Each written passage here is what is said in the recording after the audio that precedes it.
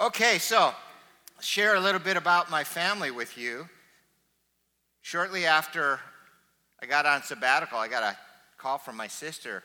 Said she's having a big shindig for her 50th birthday party. Could I come? I was like, I don't think so. I said, I'm being gone 3 months, and last thing I'm going to do is on my week back ask for another week off. Then she calls me, I don't know, a week or two later, whatever. I don't have these dates right in my head. She said, you know what? We decided, she was engaged, we're going to get married at my birthday party, but we're not going to tell anybody. We're telling you, of course, because you're not going to be there, but we're going to surprise everybody who shows up for my 50th birthday party, and we're going to get married.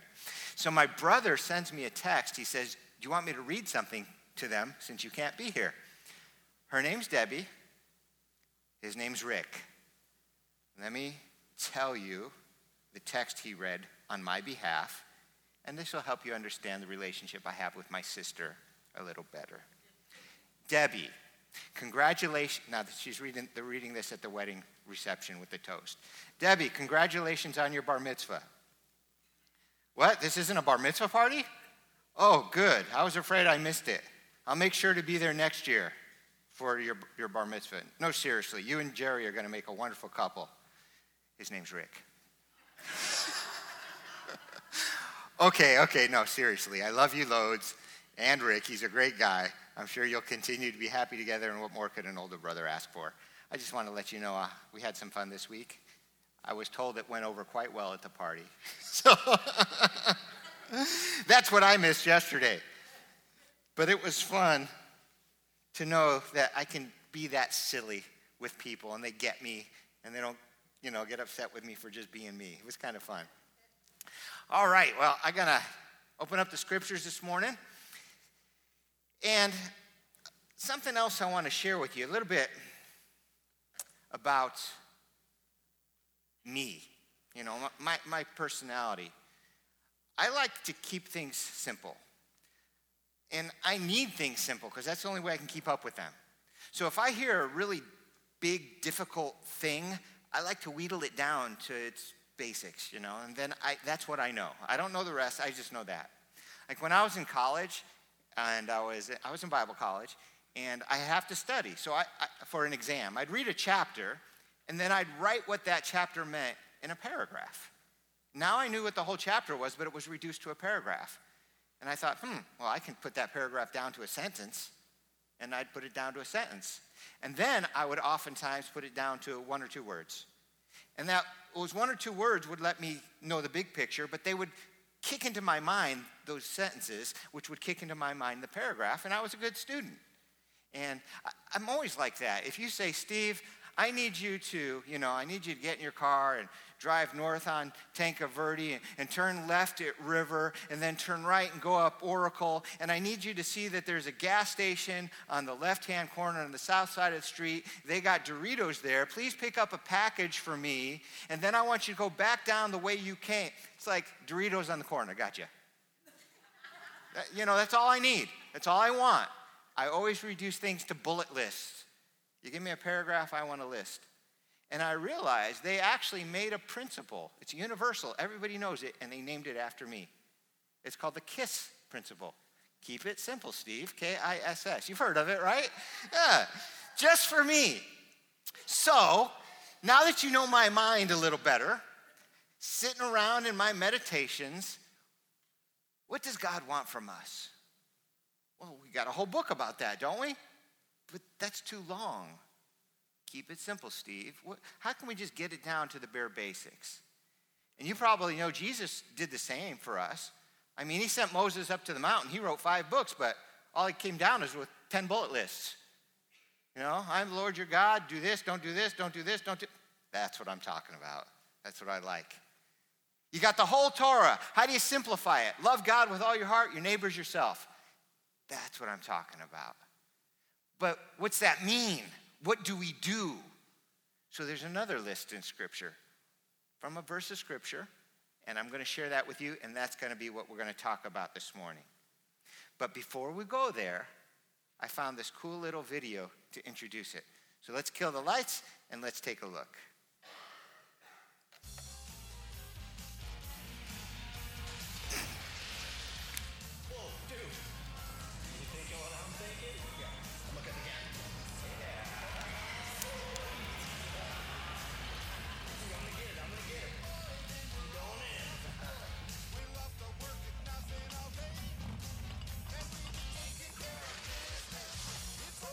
integrity. Pass it on. Save the date. A message from the Foundation for a Better Life. Isn't that awesome? Here it is, Micah 6:8.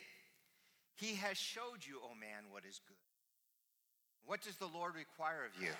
To act justly, to love mercy, and to walk humbly with your God. Those guys, it's like they knew that verse. This was a perfect opportunity to steal some beer or soda or whatever it was. It's what you would have expected them to do. But they're like, oh man, their door opened up. Let's go fix that for them. It's pretty cool. So 3 things. Here's my bullet list. What does God want us to do? Act justly, love mercy, and walk humbly with him.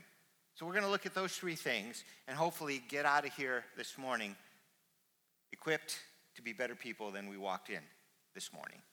The first one is to act justly. That comes from the Hebrew word mishpat. When I read different translations of the Bible, this word mishpat is sometimes translated as judgment, and sometimes it's translated as justice. And there might be some other words associated with it too. So I opened up the Hebrew dictionary, ancient Hebrew dictionary, and here's some of what it said about mishpat. It said, a verdict pronounced judicially, especially a sentence or a formal decree. And then it uses the word justice, and it says, including a particular right or privilege. To be judged, judgment, order, ordinance, right. And that's only part of the definition. So what do I need to do?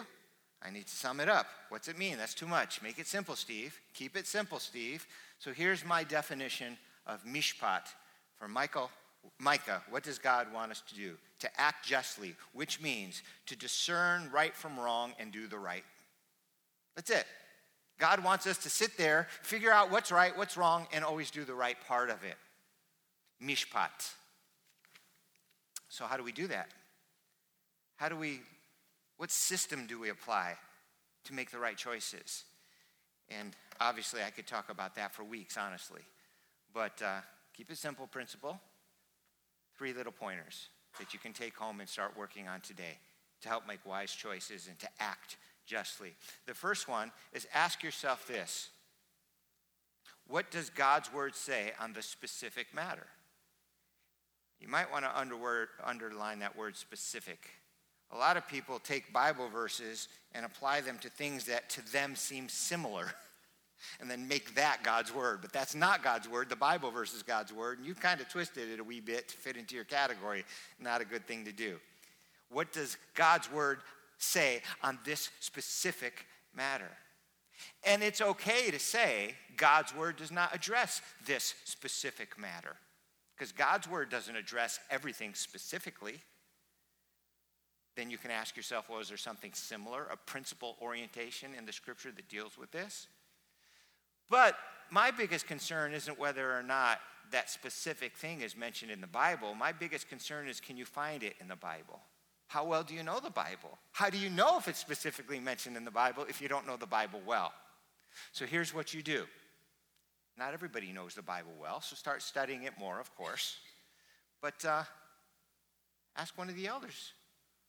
Ask one of the small group leaders, hey, I ran across this thing. Does the Bible say anything about it? And get their take on it. And then ask somebody else who's mature and get their take on it. And then ask a third person. And the more serious the matter is, the more people you can ask, mature people. Google it. Where does the Bible talk about Halloween? Does the Bible talk about drinking alcohol? Google it. Now, be careful with Google.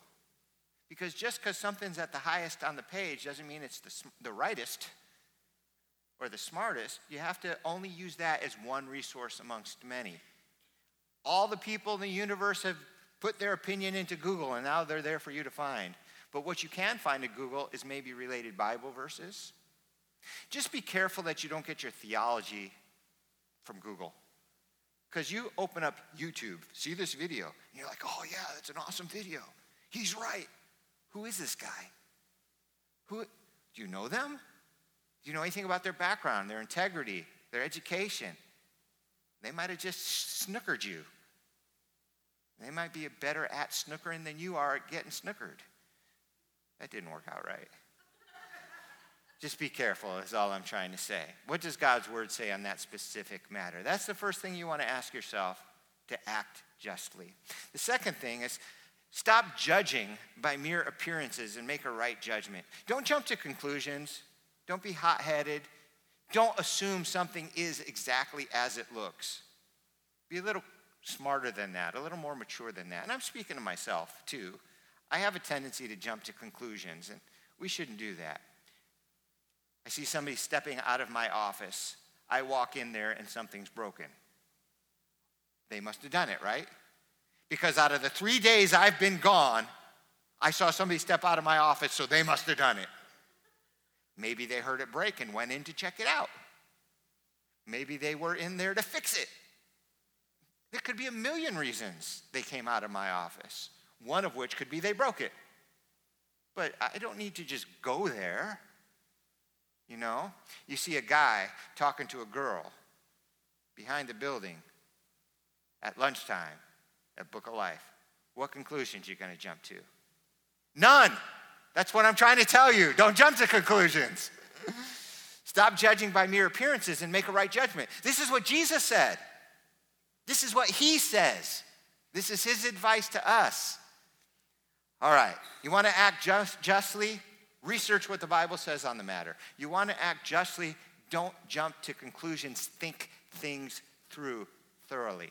And thirdly, look at everything through the lens of love. You know, if I'm looking at the world through the lens of love, the last thing I'm going to do is blame somebody for breaking something in my office because they walked out of my office. You know, what does the lens of love do? Oh, wow, that thing broke. Were you in there? Are you okay? Oh, no, I wasn't there when it broke. Oh, well, that's good. We don't do that enough. We need to do that more. Again, I'm speaking to myself. You guys are just listening in, and I appreciate it. All right, those three things. We can get more in depth. I found this cool little video on YouTube that gave a much more in-depth, though brief, description of how to make decisions in an ethical fashion. And I thought it was well done, so I'm going to share that video with you. Let's kill the lights and let's take a look. Can we get these two? Thanks. Ethical decision making, choosing between the self and the other. When talking about ethical decision making, one has to be aware that there are two ways of approaching this process. The individualistic approach, or where a person is responsible for his or her own decision making, and consideration is given first to how it affects the self, rather than the other. There is also what might be called the communal approach, or where members of communities are partially responsible for the behavior of their members, and thus make decisions based on that view. Consider the debate about the legalization of drugs. Advocates argue that they have an individual right to do with their body as they please. A more communal approach would ask them to look beyond the individual and reflect on issues of public safety and the potential harm to others. In addition, when the interests of the larger community are included in any debate, solutions can be offered. What kind of drug policies will promote the good of both the individual and the community? It can only lead to a greater understanding of the issue for both sides. Should the self or other come first when making decisions? The conflict between individual and community is not easily reconciled. Anthropologist Colin Turnbull has written about the Mbuti pygmies of the Congo. The Mbuti have long employed nets of twined liana bark to catch their prey, sometimes stretching the nets for 300 feet. As Turnbull came to understand, Mbuti hunts were collective efforts in which each hunter's success belonged to everybody else. But one man, a rugged individualist named Sifu, had other ideas. When no one was looking, Sifu slipped away to set up his own net in front of the others. Word spread among camp members that Sifu had been trying to steal meat from the tribe, and a consensus quickly developed that he should answer for this crime. Sifu defended himself with arguments for individual initiative and personal responsibility.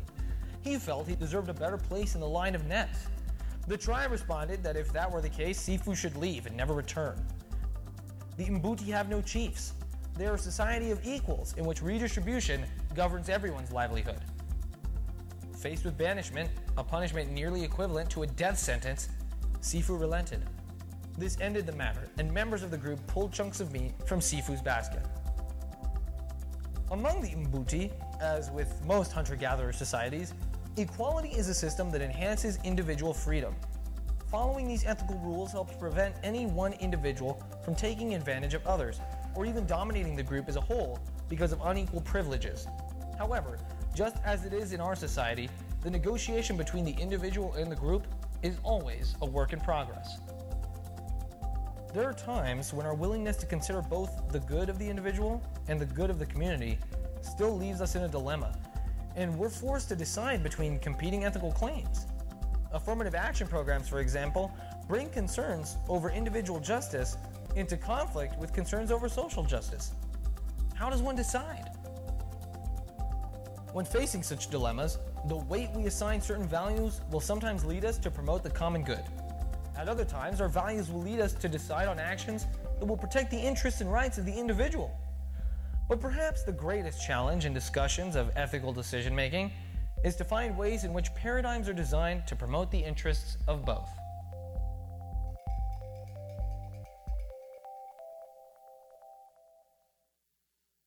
I kind of liked what they said about drugs because that's a current topic right now. Colorado and some other states have legalized marijuana. It's going to be on the ballot in Arizona. And his point wasn't yes or no. His point was, let's not just think about ourselves when we make decisions. Maybe we should also think about other people. How will it impact them? How will it impact society? It's pretty good stuff. Okay, so 3 things. He has showed you, O man, what is good. And what does the Lord require of you? To act justly, to love mercy, and to walk humbly with your God. This next one here, I thought was mercy. And I studied it as such, and I believed it to be such, but then it jumped into my mind. It's not mercy. It's love mercy. Anybody can be merciful, but it really takes somebody to love mercy. It's not, oh, all right, I'll forgive you, or whatever. Yeah. I'll do it because it's the right thing to do.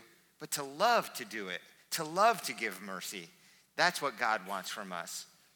It's not something we forced to do because it's right. It's something we do because we love to do it. Here's some more video, more examples of people who love mercy.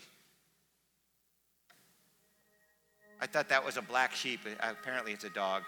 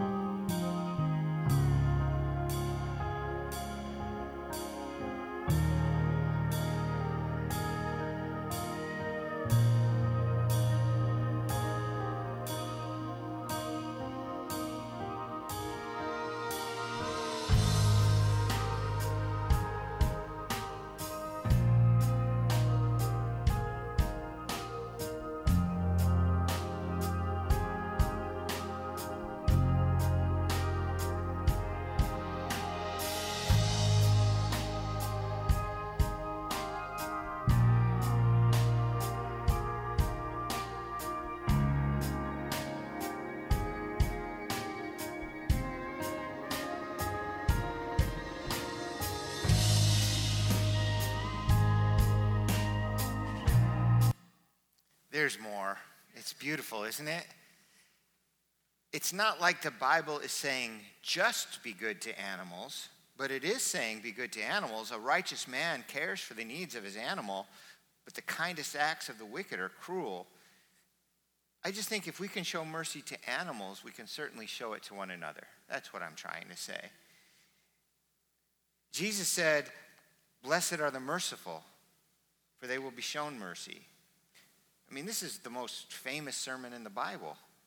And one of the main things he says is be merciful to people.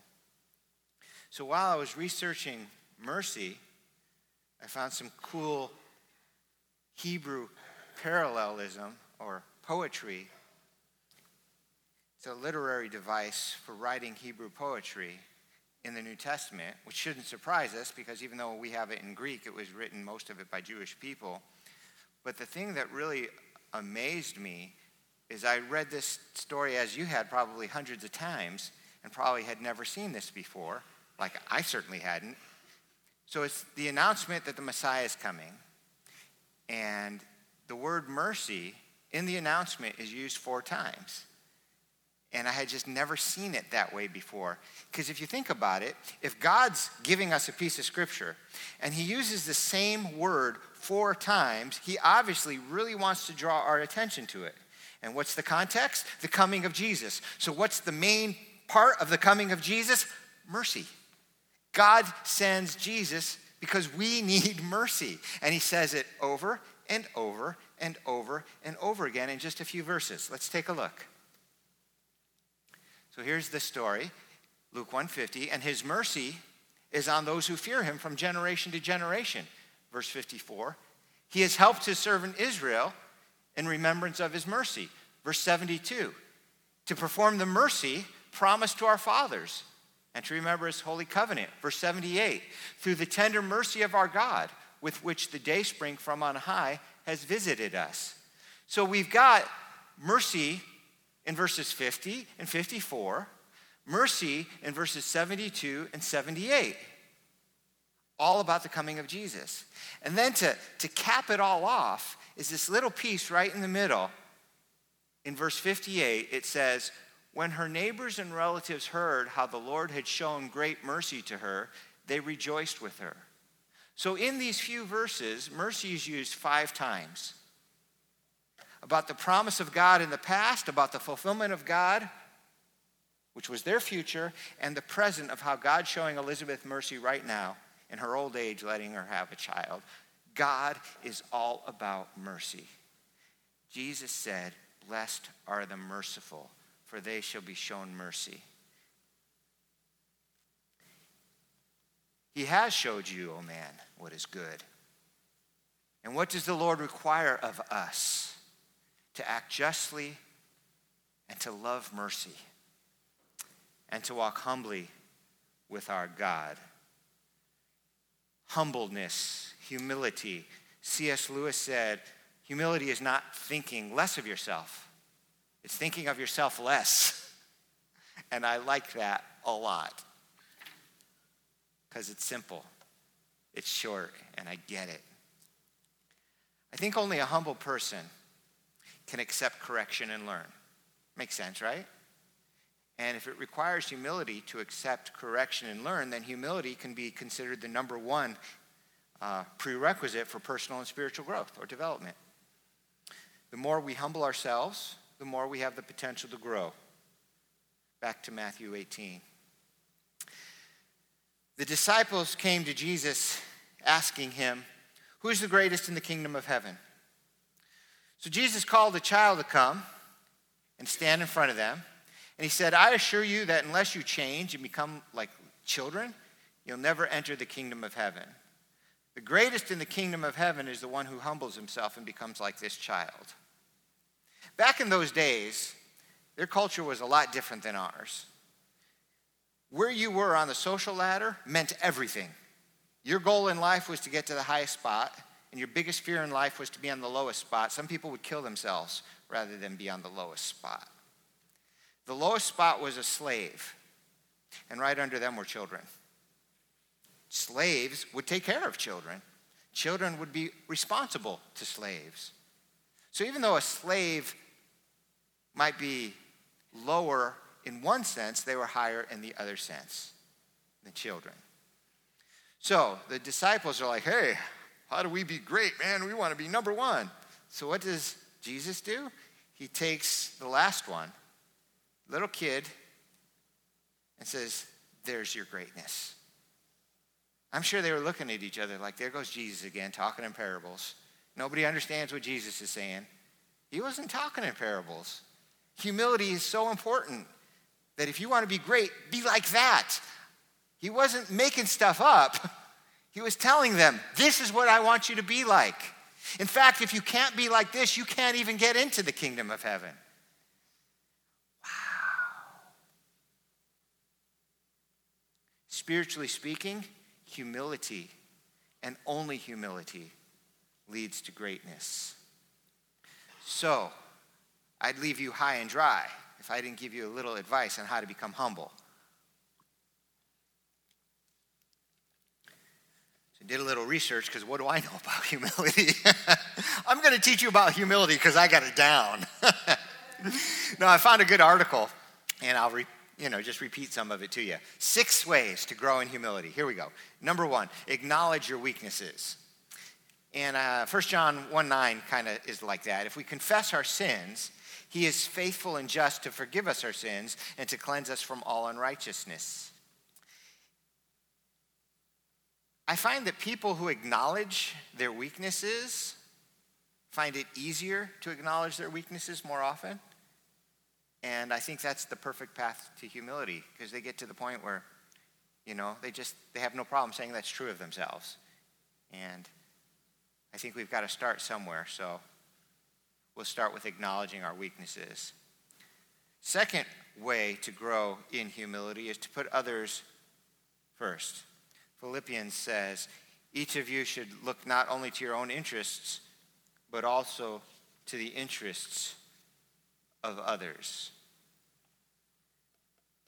In our country, it's all about climbing the corporate ladder, claiming success. And sometimes we do that with this mindset. I deserve this. It's my turn. It's my time. I'm getting what I deserve. It's all about me.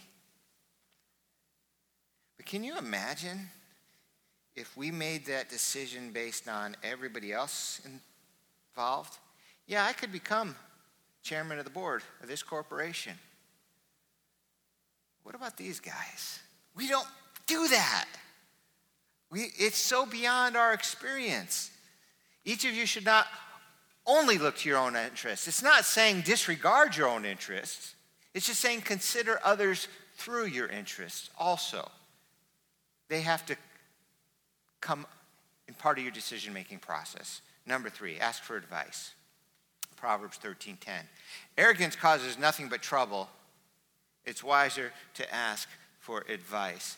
Arrogance causes nothing but trouble. Arrogance, that's the opposite of humility.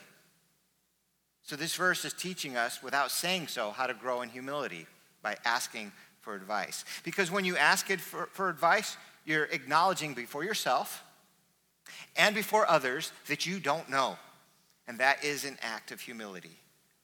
Or that you think you know, but maybe somebody knows better. So ask them. Ask for advice.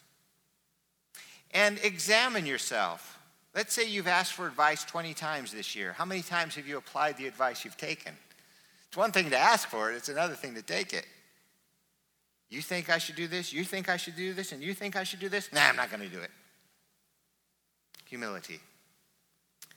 Number 4, admit when you're wrong. It's very similar to acknowledging our weaknesses, but a little different. 1 John 1:8, if we say that we do not have any sin, we are deceiving ourselves, and we're not being truthful to ourselves. Now, not all wrong things we do are sin, but all sin we do is wrong. So this verse, I think, is applicable. And if we can confess it, we move along on the road to humility. Number 5, offer and accept forgiveness. I have learned about myself that it's easier to offer forgiveness than to accept it. That's kind of weird, isn't it? But that's why I put both in there, because we need to humble ourselves to be willing to accept it as well, not just offering it.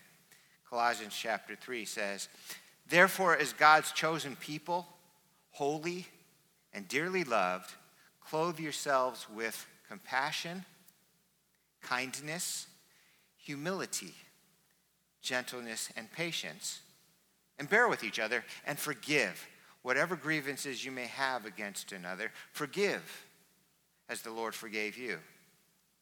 Humility and forgiveness, they go hand in hand.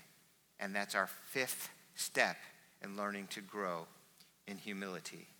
And our sixth, no gloating or criticizing. You're driving down the road. You're going the speed limit. Some guy is on your butt, and he's trying to get around you, and he's laying on his horn. He gets by you, he flips you off, and he zooms by you at a zillion miles an hour, weaving in and out of traffic, and you can't help yourself. You say, "What an idiot. He's going to kill somebody." And then within a mile or so, he gets pulled over. And you're like, "Ha! Serves you right. Yes!" Proverbs 24 then jumps into your mind. "Do not rejoice when your enemy falls, and do not let your heart be glad when he stumbles, or the Lord will see it and be displeased." Okay. So you drive by, he gets pulled over, and you go, "Yes! Oh, no. You got to grow. You got to learn. It's hard because you want people to get theirs. But wait a minute. We're supposed to love mercy. People who love mercy don't want to see people getting theirs. Dang it. This spiritual growth is hard. But God tells us what he wants. It's the way he is.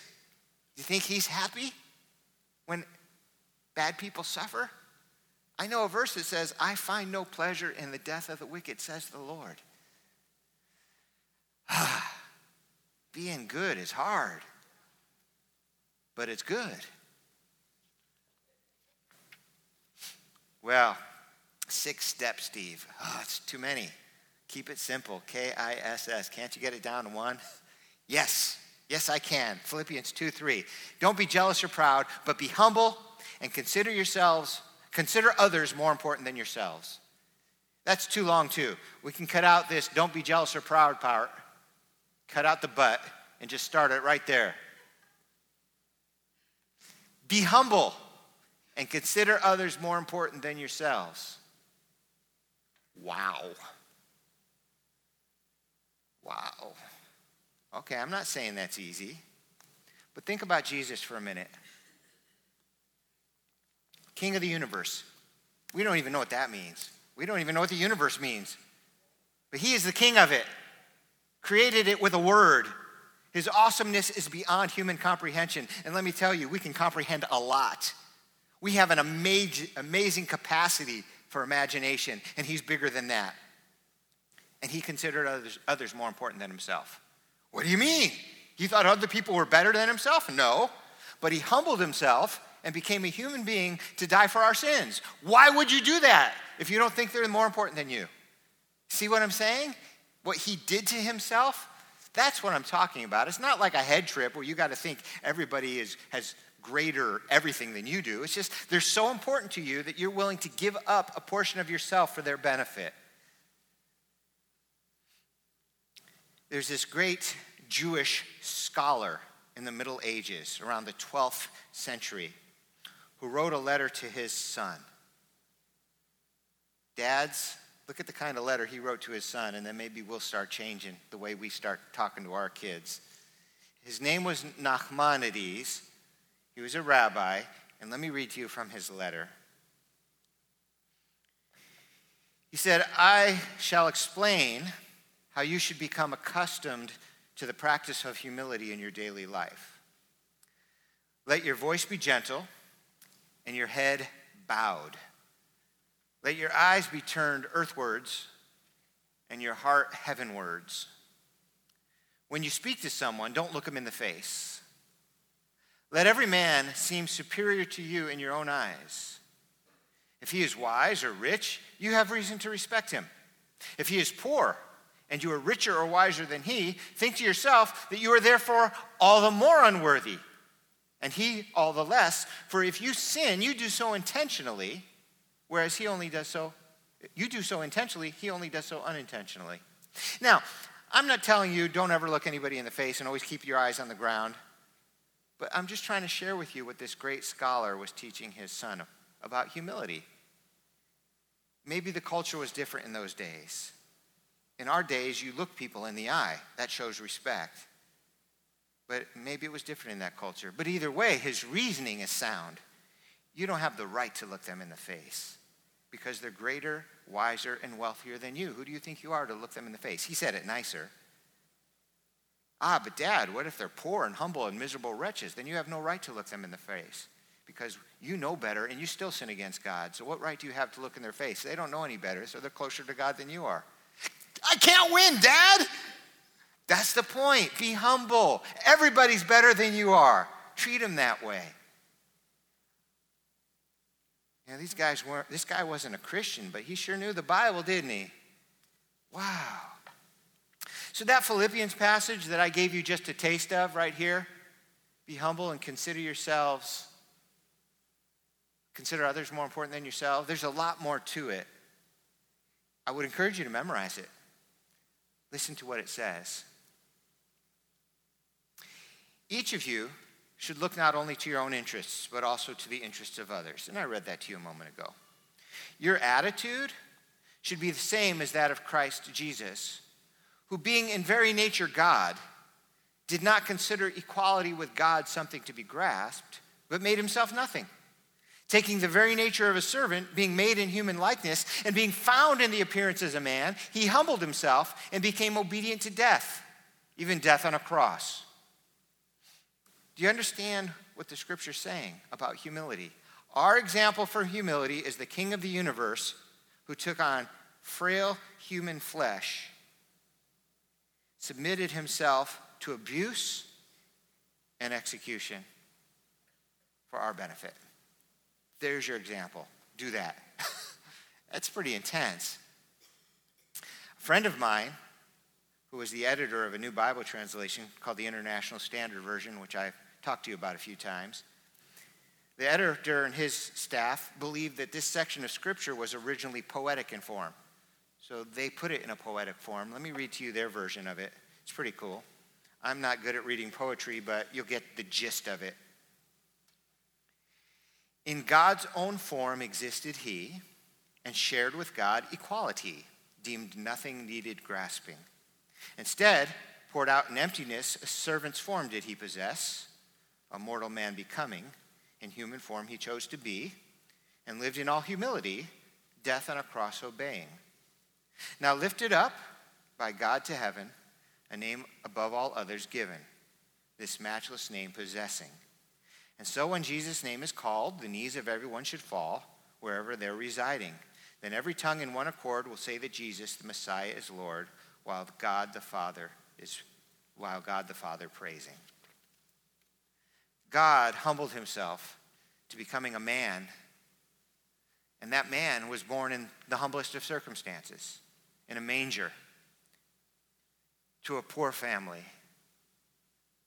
and a Jewish family at that.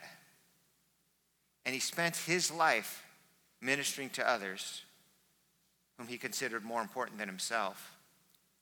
He loved lepers, prostitutes, and pagans, and he washed his disciples' dirty feet.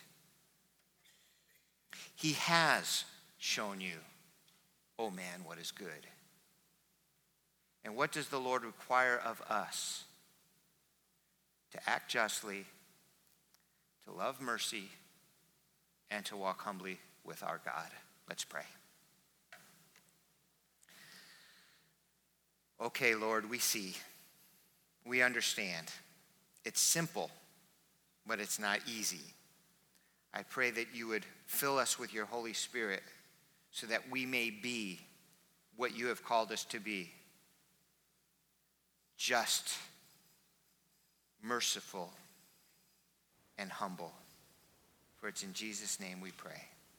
Amen.